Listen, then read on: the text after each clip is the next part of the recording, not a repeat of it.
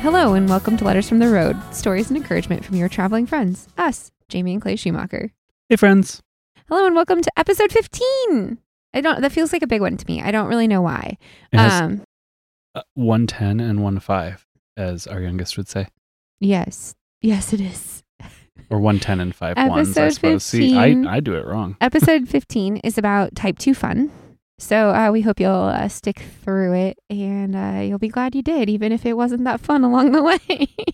Yeah, this one's going to be a real slog, so hang in there, everyone. It's going to be painful. You honestly might want to switch to that other fun, actually fun podcast that you listen to every Sunday. And then come back to this one when you're ready for workout, that soul searching introspection. Yeah. No, we've just got a lot of fun stories about dumb shit we've done that we can classify as type 2 fun to make it sound more sane.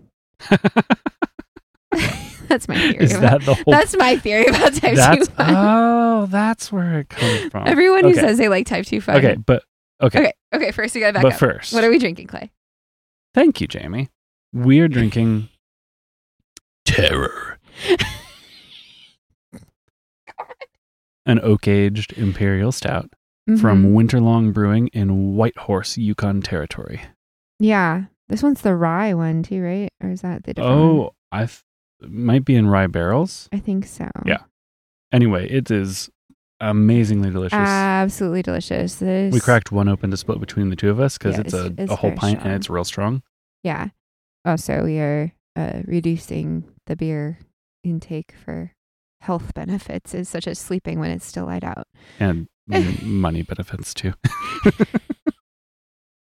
But yeah, expensive. It is, wow. Actually, this whole brewery, I mean, it was basically... it was really good. So not to jump right into where we've been. No, yeah. It's not just a where we are, it's where we've been on this leg of the trip because we're all over the place. But this brewery was right across from the RV park we slowed down for a few days at. Yeah. In Whitehorse. Yep. Well, outside of Whitehorse. Whitehorse, for those who, don't study the geography of northern Canada and, the Alcan and everything, is in the Yukon, and it's kind of a hub of activity on this kind of southern portion of the Yukon. A lot of roads meet up there. Yeah, if you can come up from Skagway to there, you can come, it's where you turn north to go up to where we are now, which we'll talk about in a minute. Mm-hmm. And you can kind of continue on into Alaska if you continue west. So it's kind of a big hub. And by big, I mean, it's not huge. It's not that far past where the Cassiar kind of meets up with the Alcan too. Right. So we weren't very far from it last Sunday when we came to you from a government campground. Teslin Lake. Yeah. That's where we were. Yeah. That was also in the Yukon, but yes. Yeah. Just barely. Just barely. Yeah. It was right after we got on the Alcan there. Mm-hmm. But anyway, there are a few breweries in Whitehorse. It's actually like a decent sized town. It's a nice place to spend some time, actually. But we only went to this one. Yeah. It was right across the street from our RV park where we were staying. So we stayed in an RV park for a few nights to mostly do laundry. A really good laundromat. And washed the rig. We washed the rig. They had which a car was really wash. Nice. Yeah, they had fuel pumps right there. It was great. It was a one-stop shop. Highly recommend. There are like 6 RV parks in Whitehorse. Pioneer was great. It was like $35 US a night. It was clean. The sites are tiny, but that's just what you're getting. And it is. Well, okay. So the hookups worked. Site we had 30 amp. Sorry, the site we had was tiny. Yeah, there are some big rig friendly ones, but they're very close to each other. But I'm talking about the woods ones, the better sites that we didn't have. Those because are just we water and wanted electric. To try and have Starlink. Yeah, so if we weren't trying to get Starlink and full hookups, the woods sites were really nice. Yeah, so there's like a whole back lake up on a hill. It's almost like a section. state park kind of thing. It's like a real campground. Yeah, we were down in the RV park section, which worked perfect for what we were trying to do. Mm-hmm. But we did a hike in Whitehorse, which was really nice at Miles Canyon. There are lots of hikes around there to choose from. A lot of this trip so far, we had been in places, especially on the Cassiar, where at least on all trails and things like that, there's just not like hikes listed or developed. I'm sure there are places you can go hike. You just have to know the right person. You have person. to know things. And it's not like, here's the trailhead for X hike.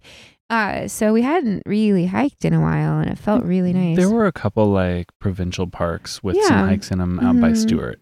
Right? Stewart, yeah, out by I think the Bear Glacier Provincial Park there probably had some hikes and stuff. But yeah, for the most part, I mean, a lot of our trek northward did not include hikes. Yeah, we were sorely missing that. Like, really, really needed to get out for a hike. So. But we've gotten a couple in. Yeah. Well, would you count Five Finger Rapids? It was pretty small. Okay, it was short, but it was still like steep. Yeah. So that was after we left Whitehorse. We turned northward on the Klondike. Yep. So because we can't just take the easy route. Oh God, no. No. Because we like Type 2 fun or whatever you want to call it. Right? We, the boulderers we are, have to find the challenging route to go into Alaska. I don't remember where we got this idea. To do Top of the World? I think I first saw it on Les Junk More Journeys videos about Alaska when they were towing their Airstream up to Alaska. I've watched, so both Les Junk More Journey and KYD, Keep Your Daydream, YouTube families, went to Alaska in 2018, and I didn't even freaking know what an RV was in 2018, but I went back and watched these seasons probably 4 times. I would, before we ever even really thought about going to Alaska, I just was like obsessed with the idea of it. Like, we talked about it, but like before we like knew it was going to be a thing we would do in the near term. I think it was always one of those like, oh, we're going to do that like someday before we get off the road. Yeah. Like after we hit the road full time, we said that'll be the capstone. We have a whole other year of travel planned now, but we'll see. We'll see where we wind up. But I think it was like kind of this huge thing that was out there, and we're like, oh, we're gonna go to Alaska. And so I watched these seasons, which are very well done if you're looking for Alaska inspiration, or honestly just like some really high quality like YouTube. I enjoy watching those a lot more than some of the more recent videos from both of those. Well, we don't need to like critique people's. Okay, fair enough. But it's just like I liked the daily vlog stories from the style that Nate and Marissa did on the LJMJ ones, and then like it was different production value than oh my god, videos. KYD's production value. Totally, but like even on those is really good, and their recent stuff is like amazing. It was just so fun to see like what they did, and I don't know. Anyway, it's fun to watch. Inspired us to want to come up here. It's totally and so anyway, Nate and Marissa towed their Airstream up on Top of the World Highway, which is where we'll head to tomorrow from where we are now, which is in Dawson City, which we can talk about in a minute. So that is like there's 2 ways by land to get into like main part of Alaska. Yeah, not Maine, Alaska. Yes, the main big chunk of Alaska. And the northern route is into the Top of the World there, and it's called, and like into a town, close to a town called Chicken. And so that's kind of the northern route, and the southern route kind of takes you in by Tok. And we're going to end up in Tok because like you have to go through Tok basically to get to Fairbanks. It's not like all roads kind of lead through there. There's not that many roads in Alaska. All roads lead to Tok. There's not that many roads in Alaska, but or in this part of Canada. But we are kind of doing that because it's supposed to be beautiful. So it's a gravel road more or less on a mountain ridge. I see no problem with this. And some steep inclines. Listen, like tour buses do it. People with big Class A's do it. We're not going to have any problems, like safety-wise or anything. I'm not worried about that. I am slightly concerned after the gravel breaks on the Klondike coming up here. So there were sections of the road that we just drove to get here, where here is Dawson City. Yeah, we're at the Yukon River Government Campground across the river from Dawson City. So great campground, by the way. Between that Five Finger Rapids stop that we didn't talk about, the awesome hike we did down a huge stairway. Yeah. It was beautiful. We forgot the bear spray though, so we were a little terrified the entire time. Right. Yeah. You kind of we were already down the stairs when we realized. Yeah. You get all the way down there and you're like, oh crap. It's a lot of stairs. It's like a lot. Yeah. I don't know how many feet of elevation, but anyway, it's a lot. It's like down a huge hill down to the river. Mm-hmm. So anyway, we got down there. We're kind of, like watching over our shoulders, looking for any sign of grizzly. Yeah, I didn't see anything. There was nothing. No scat, nothing. No footprints. Nothing. But, I mean, you want to be prepared. This is bear country. Right. But, yeah, so, I mean, we trekked all the way down those stairs and said, okay, on the way back up, we're going to read the plaques. Yeah. Because we needed some time to stop and breathe. Yeah, exactly. So we get all the way down there, looking over our shoulders, and then it starts going back up the trail. We're like, well, I thought we were going down to the river. And like, I thought this thing was like 4 kilometers round trip. Yeah, it was like not. It was it not said at 2 all. kilometers. I think that must have been round trip, and it wasn't even that. Mm-mm. It was maybe a mile. So it went up, but it went up for like a minute to this other platform, like deck, like an observation deck that you could look more closely at the rapids, and they had more information about it. It was a really, really, beautiful little It was such a morning great walk. stop and there's tons of RV parking. So the reason we stopped there for the night, we were Mhm. kind of thinking maybe a government campground, maybe something, along those lines, something cheaper, free, and somewhere where we could get in and out of easy. And we had wanted to go to, there's a town called Carmax that's kind of like partway up the Klondike, and we're like, we'd gotten going kind of late because we'd stopped for groceries and stuff. Like, well, maybe we'll stop there. And all of their pull-offs anywhere within the vicinity of Carmax were like, no parking, 11 p.m. to 7 a.m. Yeah, and the campgrounds looked just not our speed. Yeah, I'm sure they were fine, but there was only a couple of them, and they looked pretty full and also expensive. And so we're like, I guess we'll keep going. And so we got up to near, I don't know, just somewhere north of Carmax. And then this was one of the first like kind of rest areas we came up to as a recreation area. Had a ton of parking, and there were 4 gigantic Class A's parked there in their caravan, and they obviously set up for the night. They had a couple of them had slides out, one of them had their Starlink up. So we're like, okay, this must be fine. They're not going to kick 6 rigs out, and there was a van there too, so I guess 7. Yep. We'll be fine. And there were no signs that said we couldn't stay, which usually we always look out for those. Yeah, yep. Usually there are signs that you can't stay if you can't stay. So it was totally fine, and a great way to start the morning the next day. And then I got to drive. Yeah, we've been doing since we've been driving so far and so often. Yeah. We've been doing a lot more switching off drivers.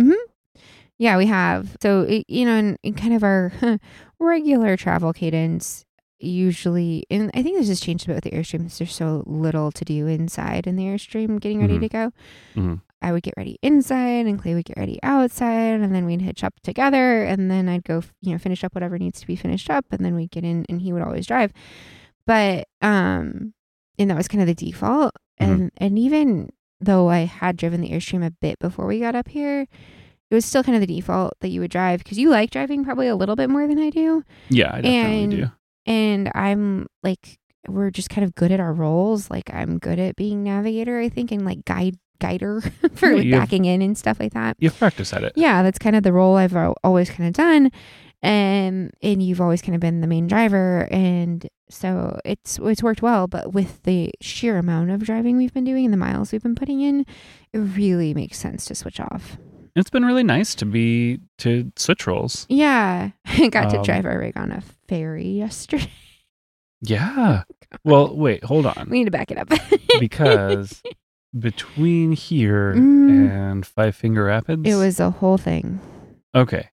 So we have taken, this is our 3rd camper. Yeah. And we've driven into lots of places on forest roads. We've like boondocked a fair amount, right? Like we gravel desert highways, roads in Baja, off-road in Baja. 20 fucking miles of washboard in the Mojave. Well, okay, so that was with the Mantis. That was with the Mantis, and I would say this didn't quite meet that standard. No. But it was close. It was the closest we've done since then. Driving on some of these roads, especially the further north you go, you run into what they call gravel breaks. And from what we can tell, it's like they bust out sections of the road to fix them, because the where it is paved is you're constantly dodging potholes. And like wreck your axles potholes.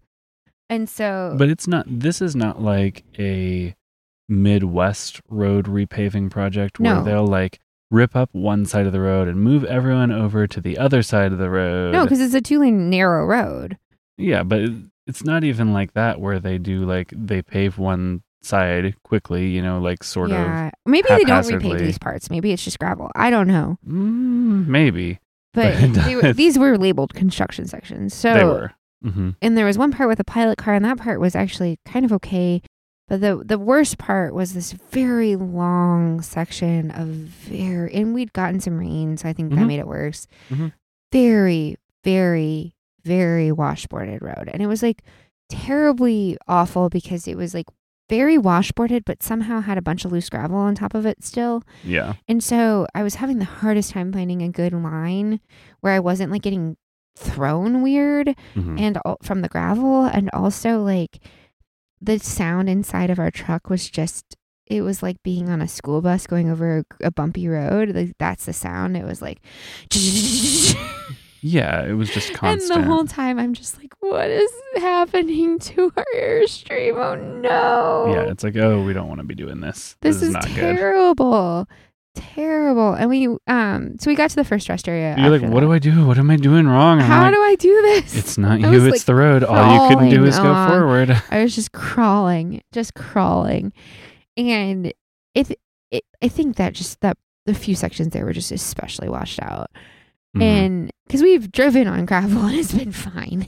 Yeah, of course. No, it's not because it was gravel. Yeah. And so we get to the rest area right after that because we're like, I gotta check inside the rig and make sure there's nothing like completely bad.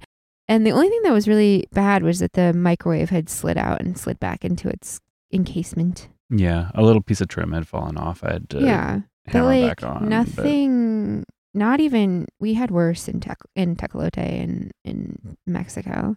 Yeah, definitely. So I think it was better than I expected it to be. I think those big, huge potholes, if you hit them, especially on one side, do a lot more damage. So anyway, not that we didn't hit some potholes because we hit some fucking potholes, but you did a really good job mostly avoiding potholes. Or going very, very slow through them. Yeah. It was the most intense driving I think I've ever done because I was like, I'm not wrecking my Airstream. I'm not popping a tire. We're getting out of here safely. Oh, I mean, there are lots of different challenging drives that we do. Yeah. Both with and without the rig. Yeah. I think of like taking the dually down to Hetch Hetchy at Yosemite. Oh, yeah. Oh, God. That was interesting in its own way. That was cool. But yeah, we take our dually places. People probably don't want to take dualies a lot of times. Yeah, the places that we shouldn't have, like. Well, it's not just a dually; it's a long bed dually. So it's just a massive vehicle. And sorry if you don't know what a dually. It's like one of the those fat butt trucks. Stupidly. It looks awful. Stupid, it's huge the diesel trucks and that also, I love has it. 2 wheels on each side on the rear axle. Yeah, and that's because then you have like a lot of payload. We got so much payload. We got it when we had our 5th wheel, which was a lot heavier than the Airstream. But we like it so much, we decided not to get a smaller truck. Yeah, and also it's just not like it wouldn't be that much. Doing that trade was not cost effective anyway. No, because when we bought it, well, basically it's worth what we bought it for. So, so I guess we have some equity in it, which is funny to say about a vehicle. Sure. But at any rate, it's a big old truck, and so we got through that section. We were like, oh God, okay, Clay fixed the microwave, no big deal, everything's fine. Then we hit like 3 or 4 more gravel breaks, but they were not that bad at all. None of them were nearly as bad. No, there was like one really, really washboarded section that was just like a bridge, and it was fine. So most of the time up here, they do a pretty good job of like flagging where it's really bad, and so you can slow down in pretty good amount of time to hit things slower. Yeah, I mean, the majority of our experience has been like, people talk about how bad these roads are. I think they just remember these like specific sections. They must never have driven in Illinois, but now it's like, oh no, this is bad. Okay, like I get it now. It's bad. It's bad up here. So we'll see how top of the world is tomorrow. We'll give you an update next week. I think it's going to be like the other gravel breaks that we hit, like with a little bit of washboard thrown in, but not like what we were in before. Yeah, I sure hope so. Because otherwise we're going to be crawling. I think with a bus, it's almost easier than a truck and trailer. People do it with big 5th wheels that are not nearly as set up for like absorbing that kind of stuff as this rig. Mm-hmm. So the Airstream does a decent job, right? It's got shocks and torsion axles. It doesn't, I mean, this is mechanical nerd shit, but like a standard trailer has leaf springs, and like if it's a dual axle, it'll have like equalizers and stuff, and like there's some things you can do to that to like kind of beef it up, but like that's a really consistent point of failures, like the springs or the spring hangers and things like that. Yeah. Those Airstream doesn't have like that. It has super durable. It has these torsion axles like what we had on the Mantis, and has shocks to help absorb some of the movement. So it's a little bit. We were like back and forth. Should we take the Airstream on the top of the world? Should we not? Should we take it? Should we not? And I was reading some things and like reading some Airstream forums and stuff, and so they take the Airstream caravans over there. It's fine. Like, not that you're not gonna shake some things loose, but like it's not gonna wreck your rig. Supposedly, it's worth it. The view we have some friends that like have been over it recently, and they said the views were just out of this world. The road's fine. The road after the top of the world's actually worse. So yeah, we're trying to time it so that we have good weather for it. Yeah, so we stayed 2 nights here in Dawson City, which I guess we still need to talk about. We were going very long for our first segment. We have a lot to talk about. We've been doing a lot. We've been doing a ton. So we are in Dawson City, which is this old gold rush town with a really fascinating history, and it's been very well maintained. It's like a lot of the city is partially owned by Parks Canada, so like their national park system. And so there's all these tours and things you can do through Parks Canada. The people wear period dress. It's like a thing. It's got all these boardwalk sidewalks. It's cute. It's very cute. It feels a little bit like a cruise ship town that's like not on a port. It's not on a cruise port, yeah. And so, but to get across to where we're staying and to the top of the world highway, it's you have to take a river ferry, and it's a fun trip. It's like they give. I'm surprised they put both of our campers on, but like sometimes RVs I've heard that they have to wait hours and hours to get on because they don't take RVs first. They're kind of like low priority, and it's not a big ferry. It's like a little river barge, and just. But I had to drive because I was driving yesterday. I was the one that drove the Airstream onto the ferry, and it's very tight, very, very tight. And it was a little bit nerve wracking, but it was fine. They did a good job guiding me. It was all right. Yeah. No one made me feel terrible about being bad at it. So you weren't bad at it. It was all right. I did okay. You did good. We were on there. We made it across. You didn't hit anything. I didn't bottom out getting off the ferry. Not at all. I worry about some of those big rigs that were getting on. Holy moly. Yeah, they handled it. It was fine. And so there's a lot of campers that go across on this tiny little ferry. So many. And like sometimes only like one can fit because they're huge, you know? So at least we and our friends could fit at the same time because we don't have giant rigs. And it wasn't very busy when we came up. So that was really nice. We only had to wait like it's like a 6-minute ferry ride too. So no big deal. Yeah, super short. And then what's great is the campground we're at is this great like government campground, which is basically like a state park. It's all first come, first serve. It's like right on the river. We have like a little babbling brook behind our site. We're in the forest. It's fantastic. We have cell signal. It's like amazing. We're like way up here. Yeah, I'm going to work from here tomorrow. Really good cell signal. And we can walk from the campground to the ferry and just walk. And then you can walk on the ferry, like super easy. And just walk on, go across. It runs 24 hours a day, constantly. And you just walk on the ferry, be over in downtown Dawson City, and then come right back. And what we did in Dawson City was we went out to breakfast at River West Bistro, which was really nice. And then we walked around a little bit, saw some things, and then came back for a little rest. And then 3 of us went in to go to a tour of the Palace Grand Theater, which was nice. Yeah, it was put on by Parks Canada. It was a park-led tour, and we met up with Jason and Abby and their kids. Yeah. And us and our youngest went, and our oldest stayed back at the rig and had had a good time. Yeah, so it was a cool tour though. Like, yeah, I'm glad we stayed the extra night so we could do that stuff. I'm totally glad we did. Yeah, it's a cute little town. It's worth a stop for sure if you're thinking about it. Dawson City is definitely worth a night or two. And there's an RV park like right in town too if you want to do that, and then you can walk around. So yeah, I mean, we've been having a lot of fun. Yeah, we're leaving Canada soon. I'm a little sad. I know. Tomorrow we're hitting the top of the world. Well, you were trying to segue. It's going to take us over into Alaska. It is. It should be a lot of fun. Yeah. Or, maybe kind of type 2 fun. Whatever that is. Should we read the letter? Go for it. Read the letter.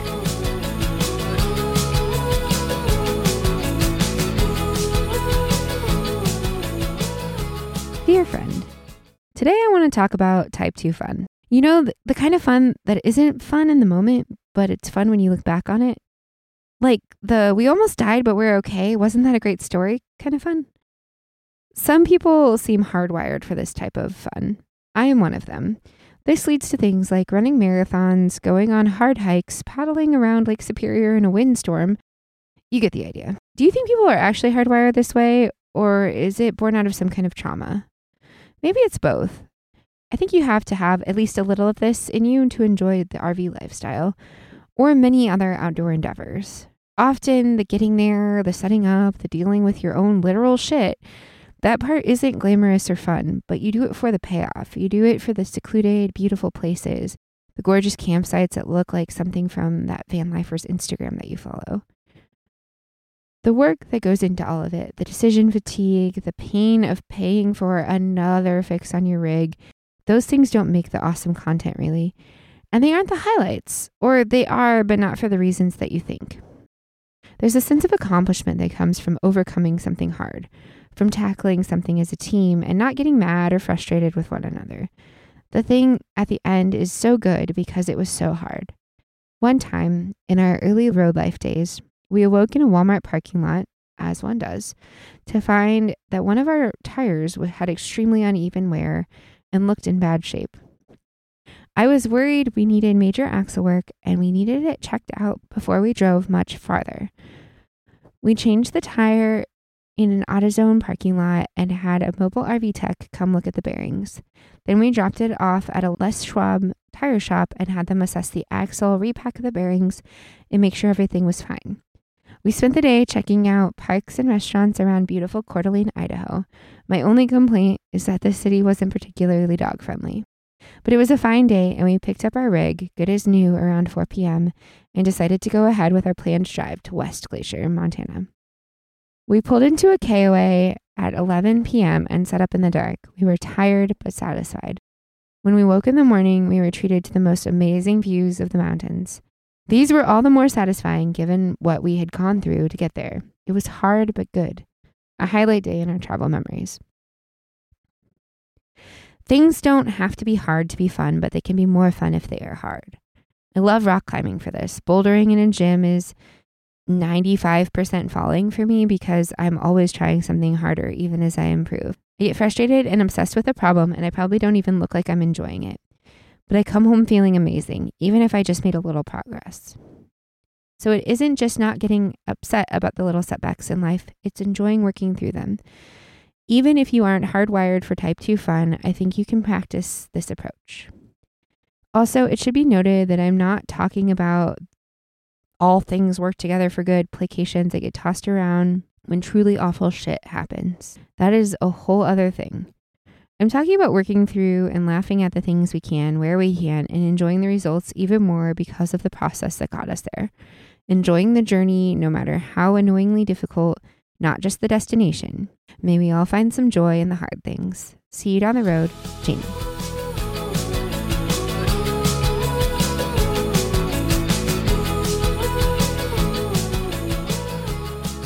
Jamie, is type 2 fun a real thing? Well, I think it is. So therefore it is in my head. This seems to me... Okay. So I do actually connect with it on a deep level, but when I step back and try and analyze it, yeah, it's like made up shit. Why are you even calling it fun? It's just gratifying in a different way, but is it really fun? Well, yeah, I think so. I think it is. Why? Oh, God. What's type 2 fun? Type 2 fun is the thing that is kind of bad when you're doing it, but fun in retrospect. Okay, so give an example. Running a marathon. Ugh, I would never do that. Well, of course you wouldn't, but I have run a half marathon. But like, and that was enough. I honestly would run ultras if I didn't have a genetic disorder that means I probably shouldn't. I was going to say you probably will anyway. I might someday. If my bones are still held together. But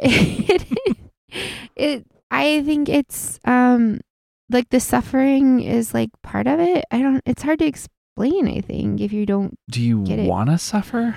Kind of, yeah. It's so like, oh God. It's like running a marathon or even running a 5K. If you're like running a 5K and trying to get a decent time for you, even if you're like quote slow or whatever, if you're like, I honestly hate 5Ks more for this because it's like the 400 meter you're track. Like pushing yourself to this uncomfortable pace the entire time. And you're like, oh, this is awful. But then you get done and you're like, this is kind of good. I like it. Like, I'm happy I did that.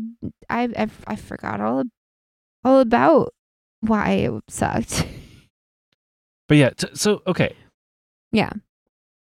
You look like you're gonna read me a definition. No, I'm not.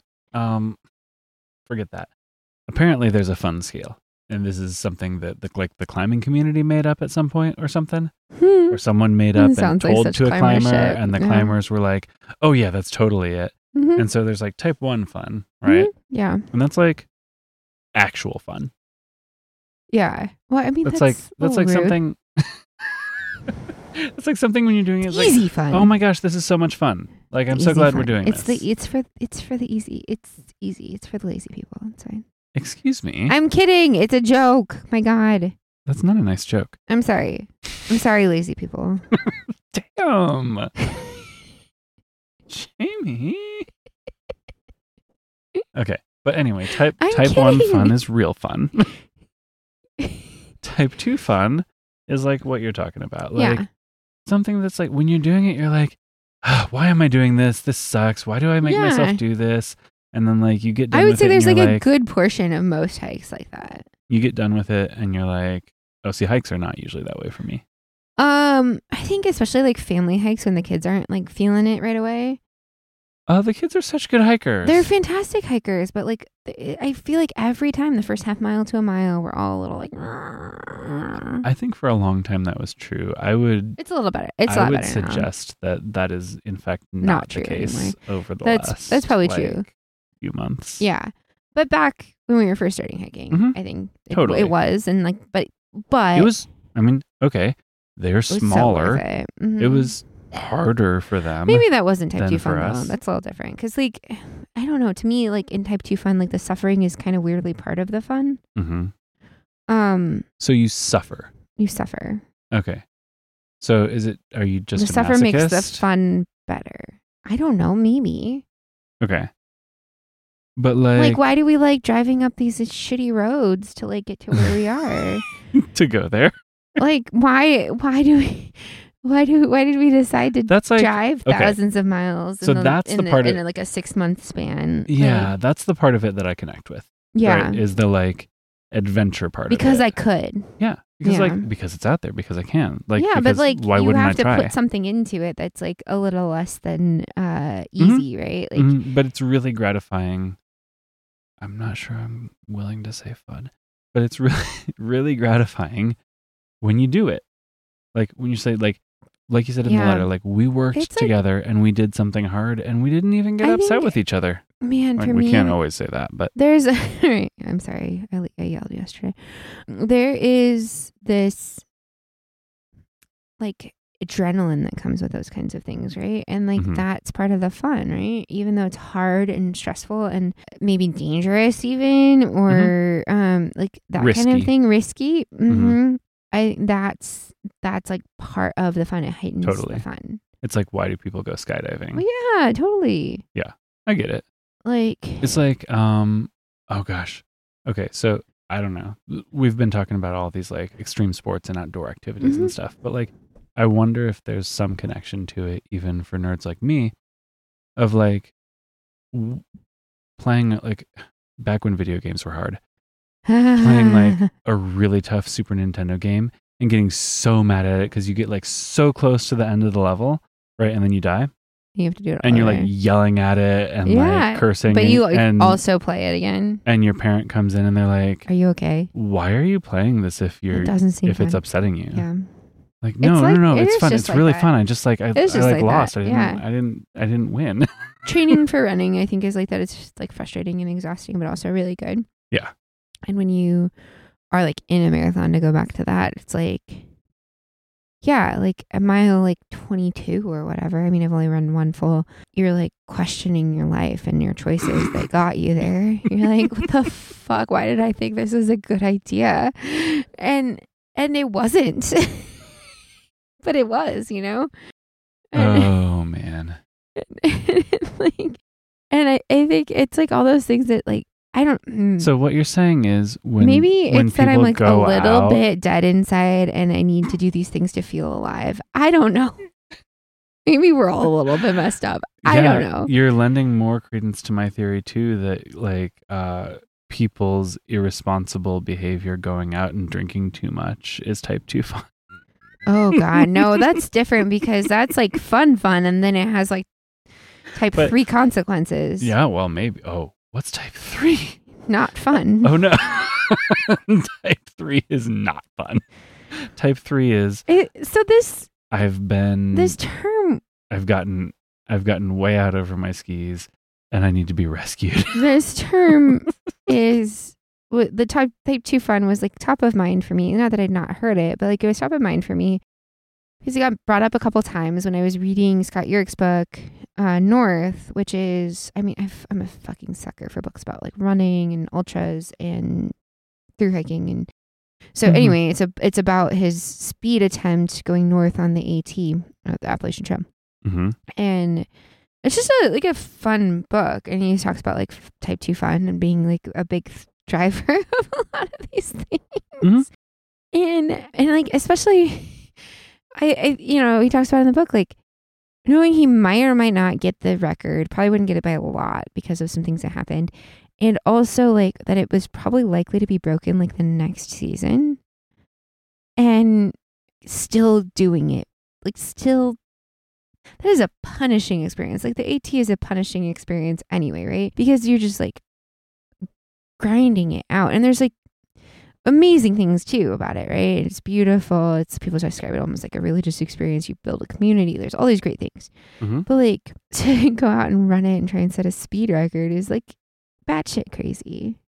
But also like, I think if you're like a type 2 fun person, you're like, oh yeah, that sounds really cool. I wish I could do that. Yeah, I think that might be some, like, you hit on a couple things there. Yeah. Number one, the like. Also, I like that book. It was fun. And his wife writes in it too, and it's good. It's like the two of them were a team. She was his support. That's really cool. I should read that. It makes me, like, especially before. I'll put it in your Kindle library with the 5 other books I put in your Kindle library. Absolutely. I need to read this. Sounds like some type 2 fun. I have some reading type 2 fun stories, but keep going. The fucking goldfinch. That's not fun. No, see, there was no payoff though. It was kind of a cool story. That's the opposite of fun. I think the last 200 pages out of 700 were pretty fun. Well, they were whatever. pretty okay. I can't believe. Okay, whatever. I'm sorry if you liked the goldfinch. I thought I would. I should. I just don't. We've turned it back to book club anyway, again. Sorry. No, it's okay. We'll have a whole book club episode sometime. Maybe that'll be a bonus episode or something. We'll go through the 60 books that are currently on the Kindle and tell you my thoughts on them. Well, that'll be type 2 fun to listen to. It would. Oh, man. Okay. Anyway, back to the things I said about the AT and all that. Right. Yeah. So, okay, you said two things. Like, number one, you said, it seems batshit crazy. Yeah. There has to be a little bit of that to That's one of the hallmarks of type 2 fun, I think. Like, could we drive up this mountain? Sure. Am I going to hike it instead? Yes. Yeah. Like, when we were in, and it's not like a huge mountain or anything. Cadillac Mountain. When we hiked Cadillac Mountain, we get to the top and there's tons of people up there. Like, where were you on the trail? Nobody on the trail. I drove up. Yeah. Like, some would say, like a smart person, we would say, like, it's more fun to do the hike. Oh man, that hike. We took the cog railway up to Mount Washington, and halfway up, I'm like, I wish I was hiking this. Yeah, it's true. But the cog railway was that cool was a in fun its own experience way. too. Yeah. But I mean, like anytime I can ride in a steam engine It was train, pretty I'm sweet. like, Yeah. okay, yeah, I'm a nerd about this. Sure. It was cool. It was really cool. Highly recommend. It's really expensive. It's really cool. Yeah, for sure. So, okay. Yes, there's an element of type 2 fun that I think at least someone is going to look at you and be like, why the hell are you doing that? Yeah. Like, that's stupid. Yeah. Or you're making things like unnecessarily difficult for yourself. Yeah, you must be kind of like a little bit off. A little bit. Yeah, screw loose. Yeah. And number 2, the community part. Mm-hmm. And I think to me, at least for me, and I'm not sure this is the case for everyone, like when I'm doing things with my friends and family, I'm much more likely to be interested in something that people might consider type 2 fun, like an adventure. Yeah. And that's, I think that's the part of type 2 fun I like. And I think I mentioned this already. Yeah. It's like, it builds relationships like get very solidified over that kind of stuff. Yeah. Mm-hmm. It's like camaraderie. It's like, it's like why the climbing gym can be like one of the friendliest places around, right? Like it's like totally everyone's trying hard and like cheering for each other. Like you might have met this person 2 seconds ago and you're like, man, send it, go, do it, and it's like, yeah.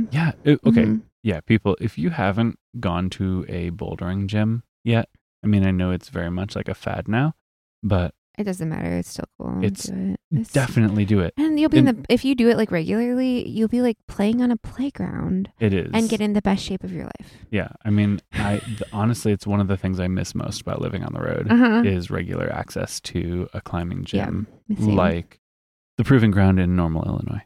I think we've name dropped. We need to tag TPG them. like 17 times. No. Hi, Chris.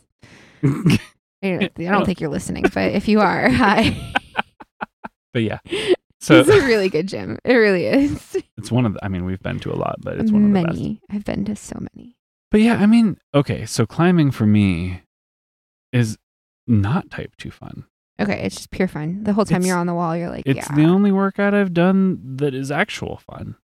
Fair enough.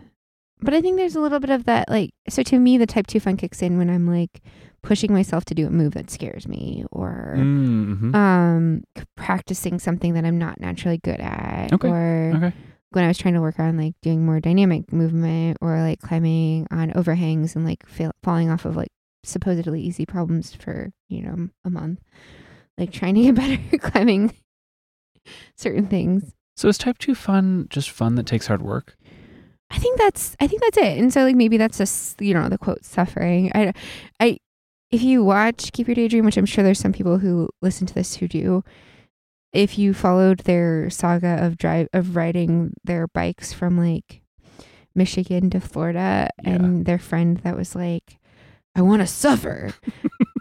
That is what's constantly in my head when I'm thinking about this is like that trip and that phrase. Yeah. Because it's like, it's cooking up something ridiculous, like halfway through being like, what the fuck was I thinking? Yeah. And then at the end being like, that was pretty sweet. That was great. I can't believe we did that. Yeah. Like, when are we going to do it again? Yeah. And I think like, so we've had drives like that, right? Like you talked about going to Hetch Hetchy. Mm-hmm. We've done some like minor like off-road type trails and stuff where every once in a while you're like, oh, should I? Well, I'm here now. Yep. Like if it kind of makes you question your sanity. Have there been hikes like that? Where we were like questioning our sanity? Where we were like, ooh, this is really sketch. Oh God, weirdly that one in Ojai. Okay, that was an awesome hike. It was beautiful. I freaking loved that hike. But the second half was so exposed. And Joe was not in the right shoes. No. I thought we were just going out for a little 4-mile stroll. So to me, that was not type 2 fun. That was just pure terror. Like getting too close to type 3 fun. Yeah, fair enough. And it was like, we were not prepared for this. Little that was one a surprise. is like a really, really good hiker. She will tell you she grew up on the trails. Mm-hmm. And I mean, more or less, she like has been on trails since before she knew how to walk. But like, that's true. She rode with you. Yeah. Or me, but and has been like you. walking on her own on trails since she could walk, basically. Mm-hmm. And so it's, I mean, she's great, but also it's terrifying watching your little child that close to an edge that would like end them. So, oh my gosh, that is Yeah, that is definitely scary. Scary. And she was fine. She did great. She's not scared. No, she should be more scared sometimes. She has like a healthy amount of fear now, I think. It's true. But like our kids are great hikers, and so like I don't usually get that scared about that kind of stuff. But no, as far as like sketchiness, I don't feel like especially with the kids.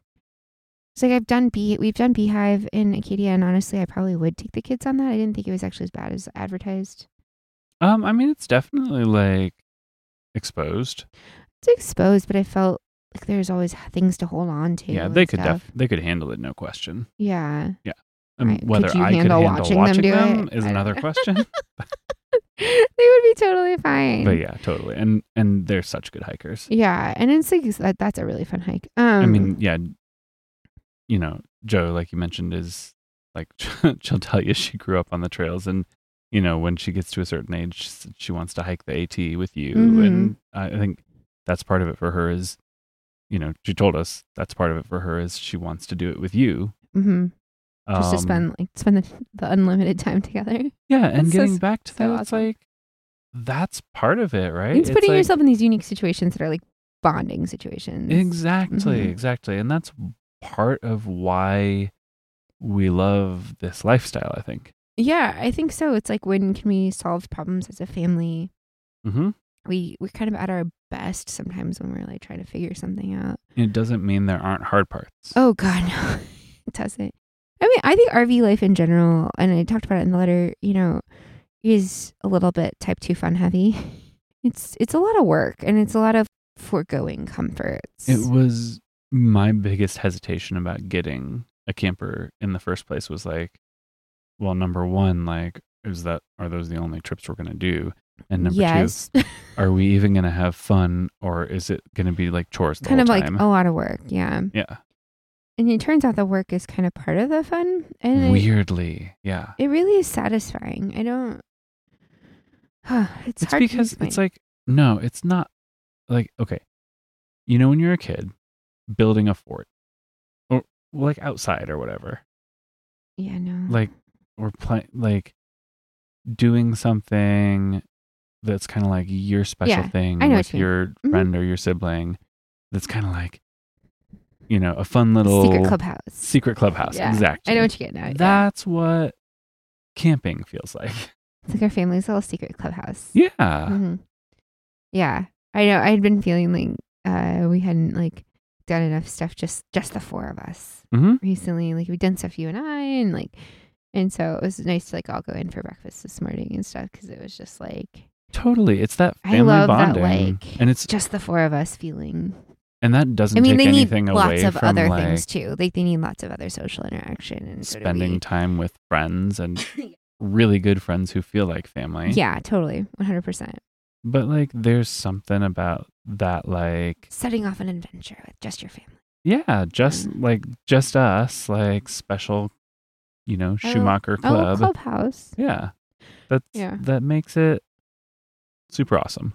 It does. But I think RV life has a little bit of that like people think you're crazy from looking at it from the outside, right? And yes, it's not wrong. It's not 100% wrong. But I think like a lot of these things, when you try it, you're like, oh, okay, I kind of get it. I get it. You know, you don't necessarily get it when you're like changing a tire on the side of a highway. I don't know. I think though, but like we were talking about though, that's kind of part of the fun in a weird way. You get this feeling of like, I fixed it. I figured it out. I solved it. And you do that enough times that like when something like that does happen, you're very calm about it. You're like, okay, well, here we go. Time for some type 2 fun. And it's get the camera out. Document this. It's content. Like when we had to recently back out onto the Cassier from a unknown closed road. That was no big deal whatsoever. It was not, but it was actually kind of fun in a very bizarre way. Like, ooh, I get to wear this vest that I have that I never get to put on. So when we were driving our fifth wheel around New England last summer, which I love the Northeast. Like I passionately love the Northeast. I didn't know what to expect. And it's a lot like the Northwest. Being from the Northwest, it felt very familiar in a lot of ways. And my goodness, I loved it. But we kept getting our freaking fifth wheel down roads that we shouldn't have been on. Only trying to get to Harvest House. Yeah. Not fitting in a state park dump station and having to like turn around and stuff. Yeah. Enough times that like I took to always wearing an orange t-shirt when we were traveling so that I could like be visible when I had to get out and like stop traffic so Clay could back the fifth wheel out of somewhere. And then we remembered we had bought these like orange vests. Yeah. When I was in my big like preparation phase for some of our big trips, I bought like foldable cones and orange vests and like flashing lights and things like the flares and stuff like that. It's fun to get your stuff out and use it. Oh my God, it kind of is in a weird way. It's I had a radio in my hand. I had my orange vest on. I'm like, here we go. Let's back out. It's like that guy in the Leavenworth KOA that was like asking his partner for a tool. Yeah, he was very loud. and not in a bad way, just like a person with a loud voice. Yeah, and everyone could hear him in the site next to us. And then like 4 or 5 people, including me, showed up at his site with that tool. Mm-hmm. Yeah, he's like, "Hey, do we have this?" And like literally 5 men from across the campground, like, "Oh yeah," he showed up with that tool in hand. I never thought I was gonna get to use this. Like, this justifies me carrying this tool around. Yep. And I think. So this is like a weird aside that I was thinking about. You and I were talking about a bit. Is like there's a lot of risk involved in some of these things that classify as type 2 fun, really. Mm-hmm. Rock climbing, hiking, even long road trips, being on the road a bunch. Like they're riskier endeavors than some people might enjoy. Mm-hmm. I think that's definitely part of it. Like it's that adrenaline, right? Yeah. But Super Nintendo games. So risky. Yeah. At least on the outdoors side of the spectrum. Sure. And I think, even like pushing yourself really hard on a run or something like that, like it's a little risky. Yeah. I think part of what is interesting about people who enjoy this stuff is like also a lot of times, not always, they're also like preparers and really good like people who really understand risk very well and assess risk very well. You'll find a lot of people in professions where they like have to assess risk who do these kinds of things, right? And you mean like investment professionals and engineers? Yeah. Yes. Like us. But yeah, I think it's a common thread in a lot of times because it's like understanding like risk reward, which I could go into like whole stories of in thought processes around like how some people are about like car seats and things like that when it's like a minute change in risk, but it doubles a risk or something, but it's like a doubling of a 0.000001 risk or something like that. And right. It's a little different than like tripling or then like multiplying by 10 or something like that. Anyway, now car seats are great. You should use car seats. I don't think my kids need to rear face until they're 5, but do what you feel is right for you. But the point being, until they're 5, how's that even possible? People do it. Joe honestly could be rear facing in some of these car seats that are out now. And okay. We don't. It's regardless. Move on. We're old parents is part of it too. It's like are we though? That wasn't a thing with Grace though. Really, we're like they just changed. We had kids young. That's true. They had just changed when Grace was a baby that you maybe should rear face until they're 2. But it was like optional. And we were like, no. She was so tall. It's like she's miserable. Don't even. Yeah. But that kind of thing is like people want to like eliminate all risk from their lives. There's that kind of approach, I think. And I think in doing that, and I always talked about this in investments too, is like if you work with people who are so risk averse, they end up backing themselves into risk that they didn't realize they were taking and being very blind about it. Interesting. And so, and I mean, that's like a very specific like investment thing that I was talking about at that point, but like it happens in life too. I think you can try to like eliminate like all risk from your life and make sure you and your kids are like completely safe. And like not realizing the risk that you might be taking in other areas by doing that. Right. Like around like things like mental health or things like inactivity or activity or things you don't even know, right? Yeah, like things like everyday things that you don't realize are as risky as they are. Driving. Freaking trampoline parks. Sure. Like, there's a lot of things that people be like, okay, trampoline parks are fun as hell. oh, they're great. I love trampoline parks. Way more dangerous than most other things. Yeah, but you're going to like break a limb, whatever. You probably won't get break your paralyzed. Neck. Yeah. All I'm saying is that like we all choose risk, but I think like people who do these kinds of things and are wired for this kind of like fun tend to have a really interesting take on risk, and like oftentimes are very safety conscious and very well prepared. Very much understand the risk they're taking and actually don't want to fuck around with it. And in terms of like they're really good about like understanding like what they need to do to make sure they're safe. And then you have people like me that are like, dragon? Yeah, we could probably take it. You mean in D&D? Well, it's a metaphor. Okay. No, I think it's like, so who are in it for the adventure, doing like right? these adventures and stuff, but like we go out like understanding a lot about our setup and having enough truck and making sure our rig's not way overweight. You're the one who understands all this stuff. Again, I understand it because of you, but like I wouldn't have making sure like our rig's not super overweight and making sure we have the safety gear, making sure we have the tools, making sure that when we hike, you're good about this stuff with hiking, that we have the, headlamps and extra food and That's first true. aid kit and, like taking things seriously and teaching it to our kids and the right footwear and things like that. Like, part of what keeps it type 2 fun and not, quote type 3 fun is like not actually being that close to dying, right? Yeah, exactly. The number of times a friend of ours who we've known since college, I don't know if he listens to this or not, but is a very avid outdoorsman. Eagle Scout, does tougher hikes than we ever do. Oh, the stories he has about the people he runs into. He'll run into people who are like, he's like hiking Mount Whitney.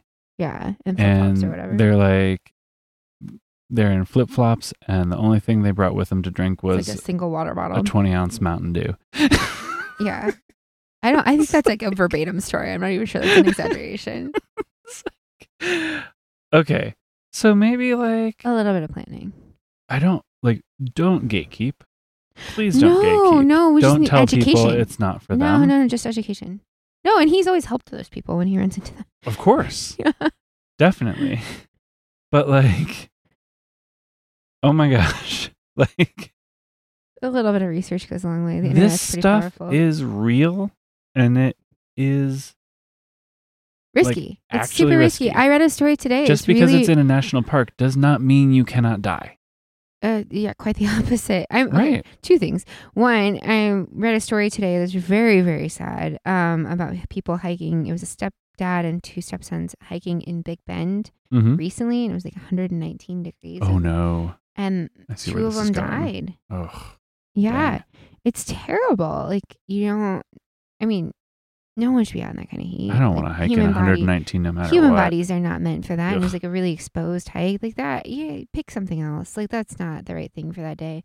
It's so terrible. So terrible. Yeah, that's awful. And so that you can die. And also don't expect like the national park is always necessarily set up like perfectly for you. I have been reading a book called, I'm not done with it yet, so we'll have another book club called Engineering Eden, and it's about like the history of the Park Service and bear attacks and things, and it's in management of wildlife, and it's super interesting. But yeah, like don't think that you're like super safe, like just stepping outside your car in some of these really traveled places. Even it's wild, and like you have to like kind of. That's what I'm talking about too. Is like no, like I would think like a type 2 fun kind of thing could be like seeing a bear on your hike, right? Like really cool to see a bear, a little terrifying to see a bear. Yeah. I don't really want to encounter bears. I would prefer not to, but also if it happened, I would probably be pretty happy about it as long as we were like safe. Yeah. And felt like it was like from a different distance. That's a big as long as, yeah. exactly. So I will say, I feel, maybe it's false, but I feel safer where we've been in the more remote areas of Canada, even knowing there's a ton of bears around, because I don't think they're as habituated to humans as like around national parks in the US. Okay. And that's way more dangerous. Yeah. Way more dangerous. Mostly bears will leave humans alone unless they've been fed by humans, which is what we did in our national parks for years. And still do. Yeah, that's really not great. Yeah. I mean, like, I know people do it accidentally, but like, it was being done on purpose. It was. It's a fascinating story. If you read that, or like Night of the Grizzlies, or go listen to National Park After Dark, their 2-parter on Night of the Grizzlies. Super interesting stuff. Yeah. I mean, morbid, but interesting. That Night of the Grizzlies happened in Glacier National Park in the late 60s or early 70s. Yeah, I should read more about it. It's like, Yeah, it sounds really harrowing. Speaking of books, and Okay. speaking of being in the Yukon, and this is a complete tangent. Sure. I realized this week I'm the only one in my family that has read any Jack London books. And there's like a Jack London museum here. Yeah. I was like, nope. Oh, yes, White Fang. Nope. I mean, I know about it. No, Clay hasn't read them. Grace hasn't read them. Mm-mm. So sad. I had a real like strong wolf phase. One might never mind. You want to go with? You want to say what you're going to say there, Clay? One might say you still have a strong wolf streak. Are you calling me a bitch? Ah! No, that's not what I was saying at all. I was saying you're feral, but yeah, I mean, like, sure. Better? I'm not sure if that's better.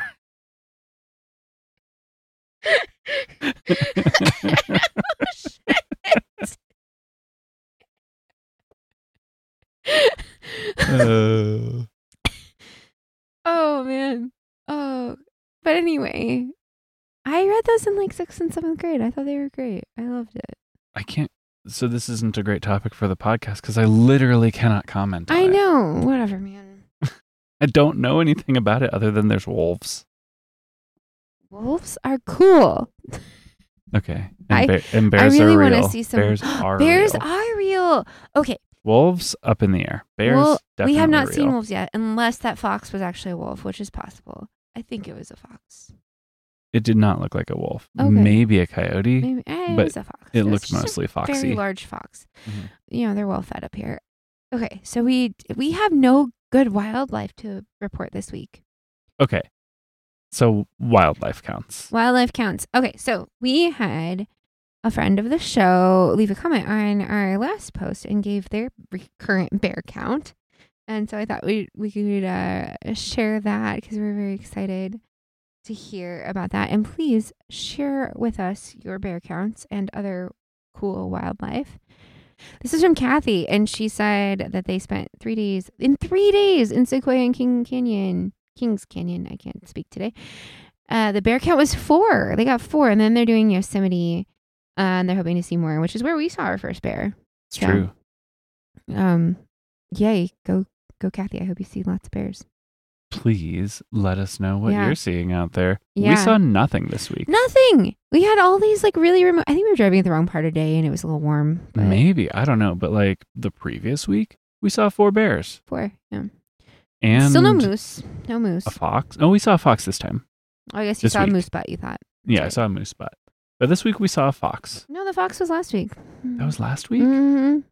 Really? Yeah, we reported on the fox last week. Oh my gosh. We saw nothing this week. We You're saw right. some That was just seagulls. barely last week. We saw some seagulls and we saw these freaking tiny, obnoxious squirrels that they have here. Yeah, the squirrels are very small. They hibernate more than half of the year.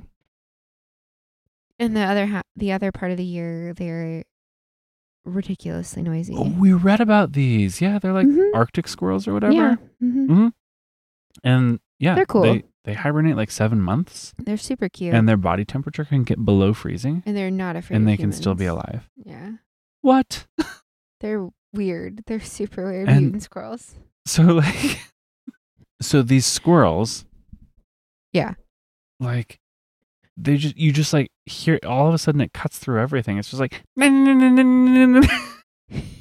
I can't even do the sound. No, it's like a chittering, and it almost sounds like a machine. The first time I heard it, I was like, "What the hell is happening?" That's better. Is that on top of somebody's rig? Like, what is that? Yeah. And yeah, because they were in Whitehorse too. Mm-hmm. Yeah. And so I went out and we set up our hammock here because of course we're in the woods, right? And I went out and and it's allowed here. Yes. And we use hammock straps. I'm just and I shook the tree detritus out of my hammock, and as I was doing this, all of a sudden I hear squirrel was mad at you, and I look up, and one of these little squirrels is sitting on a branch in this tree that was connected to the hammock, and I guess it must have shaken the tree a little bit, right? And it was looking at me going hey, what are you doing? I swear the thing was going to jump down at me. I'm not even joking. It was so mad. It's like, you shook my home. It's like, oh, dude, I'm so sorry. I didn't mean to mess you up there. I was just... You messed up my house. And then it just went off to another tree. Whatever. But... Yeah. It's very angry at you. But yeah, that's all we're seeing. And we're in this beautiful place. I don't know what the deal is. Yeah, I don't know. I would have thought we would have seen more. Apparently there's caribou up on top of the world, so maybe we'll see them. Oh gosh, I can only hope so. That would be sweet. We've seen them at a farm, which was cool. That's true. But it's a little different.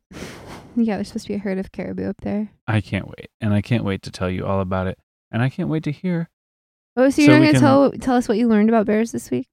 Or didn't learn? Oh, right. Okay, so... We did talk about bears a lot. I learned this from you. Yes. When we went on our hike in Five Finger Rapids. Because I got down to the bottom of the stairs with no bear spray. And so we talked about grizzlies a lot. Yes. And you said, and I had no idea this was the case, that a lot of times you can escape from a grizzly by climbing a tree. Yeah. Okay. So I was like, wait, what?